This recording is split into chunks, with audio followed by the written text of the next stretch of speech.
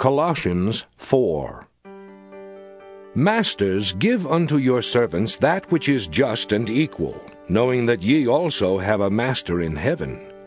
Continue in prayer, and watch in the same with thanksgiving, with all praying also for us, that God would open unto us a door of utterance, to speak the mystery of Christ, for which I am also in bonds, that I may make it manifest as I ought to speak. Walk in wisdom toward them that are without, redeeming the time.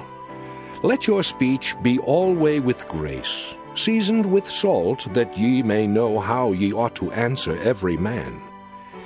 All my state shall Tychicus declare unto you, who is a beloved brother and a faithful minister and fellow servant in the Lord, whom I have sent unto you for the same purpose, that he might know your estate and comfort your hearts, with Onesimus, a faithful and beloved brother, who is one of you. They shall make known unto you all things which are done here.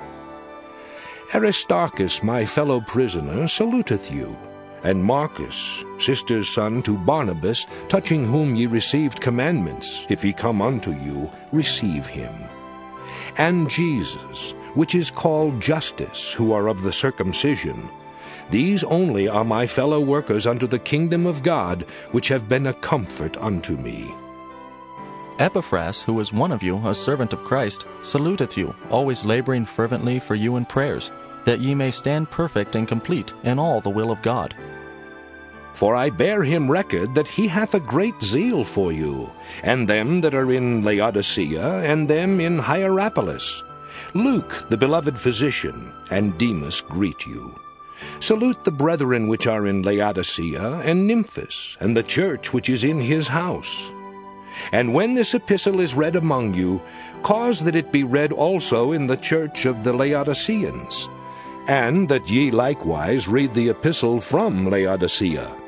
And say to Archippus, Take heed to the ministry which thou hast received in the Lord, that thou fulfill it.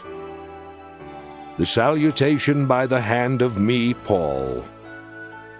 Remember my bonds. Grace be with you. Amen.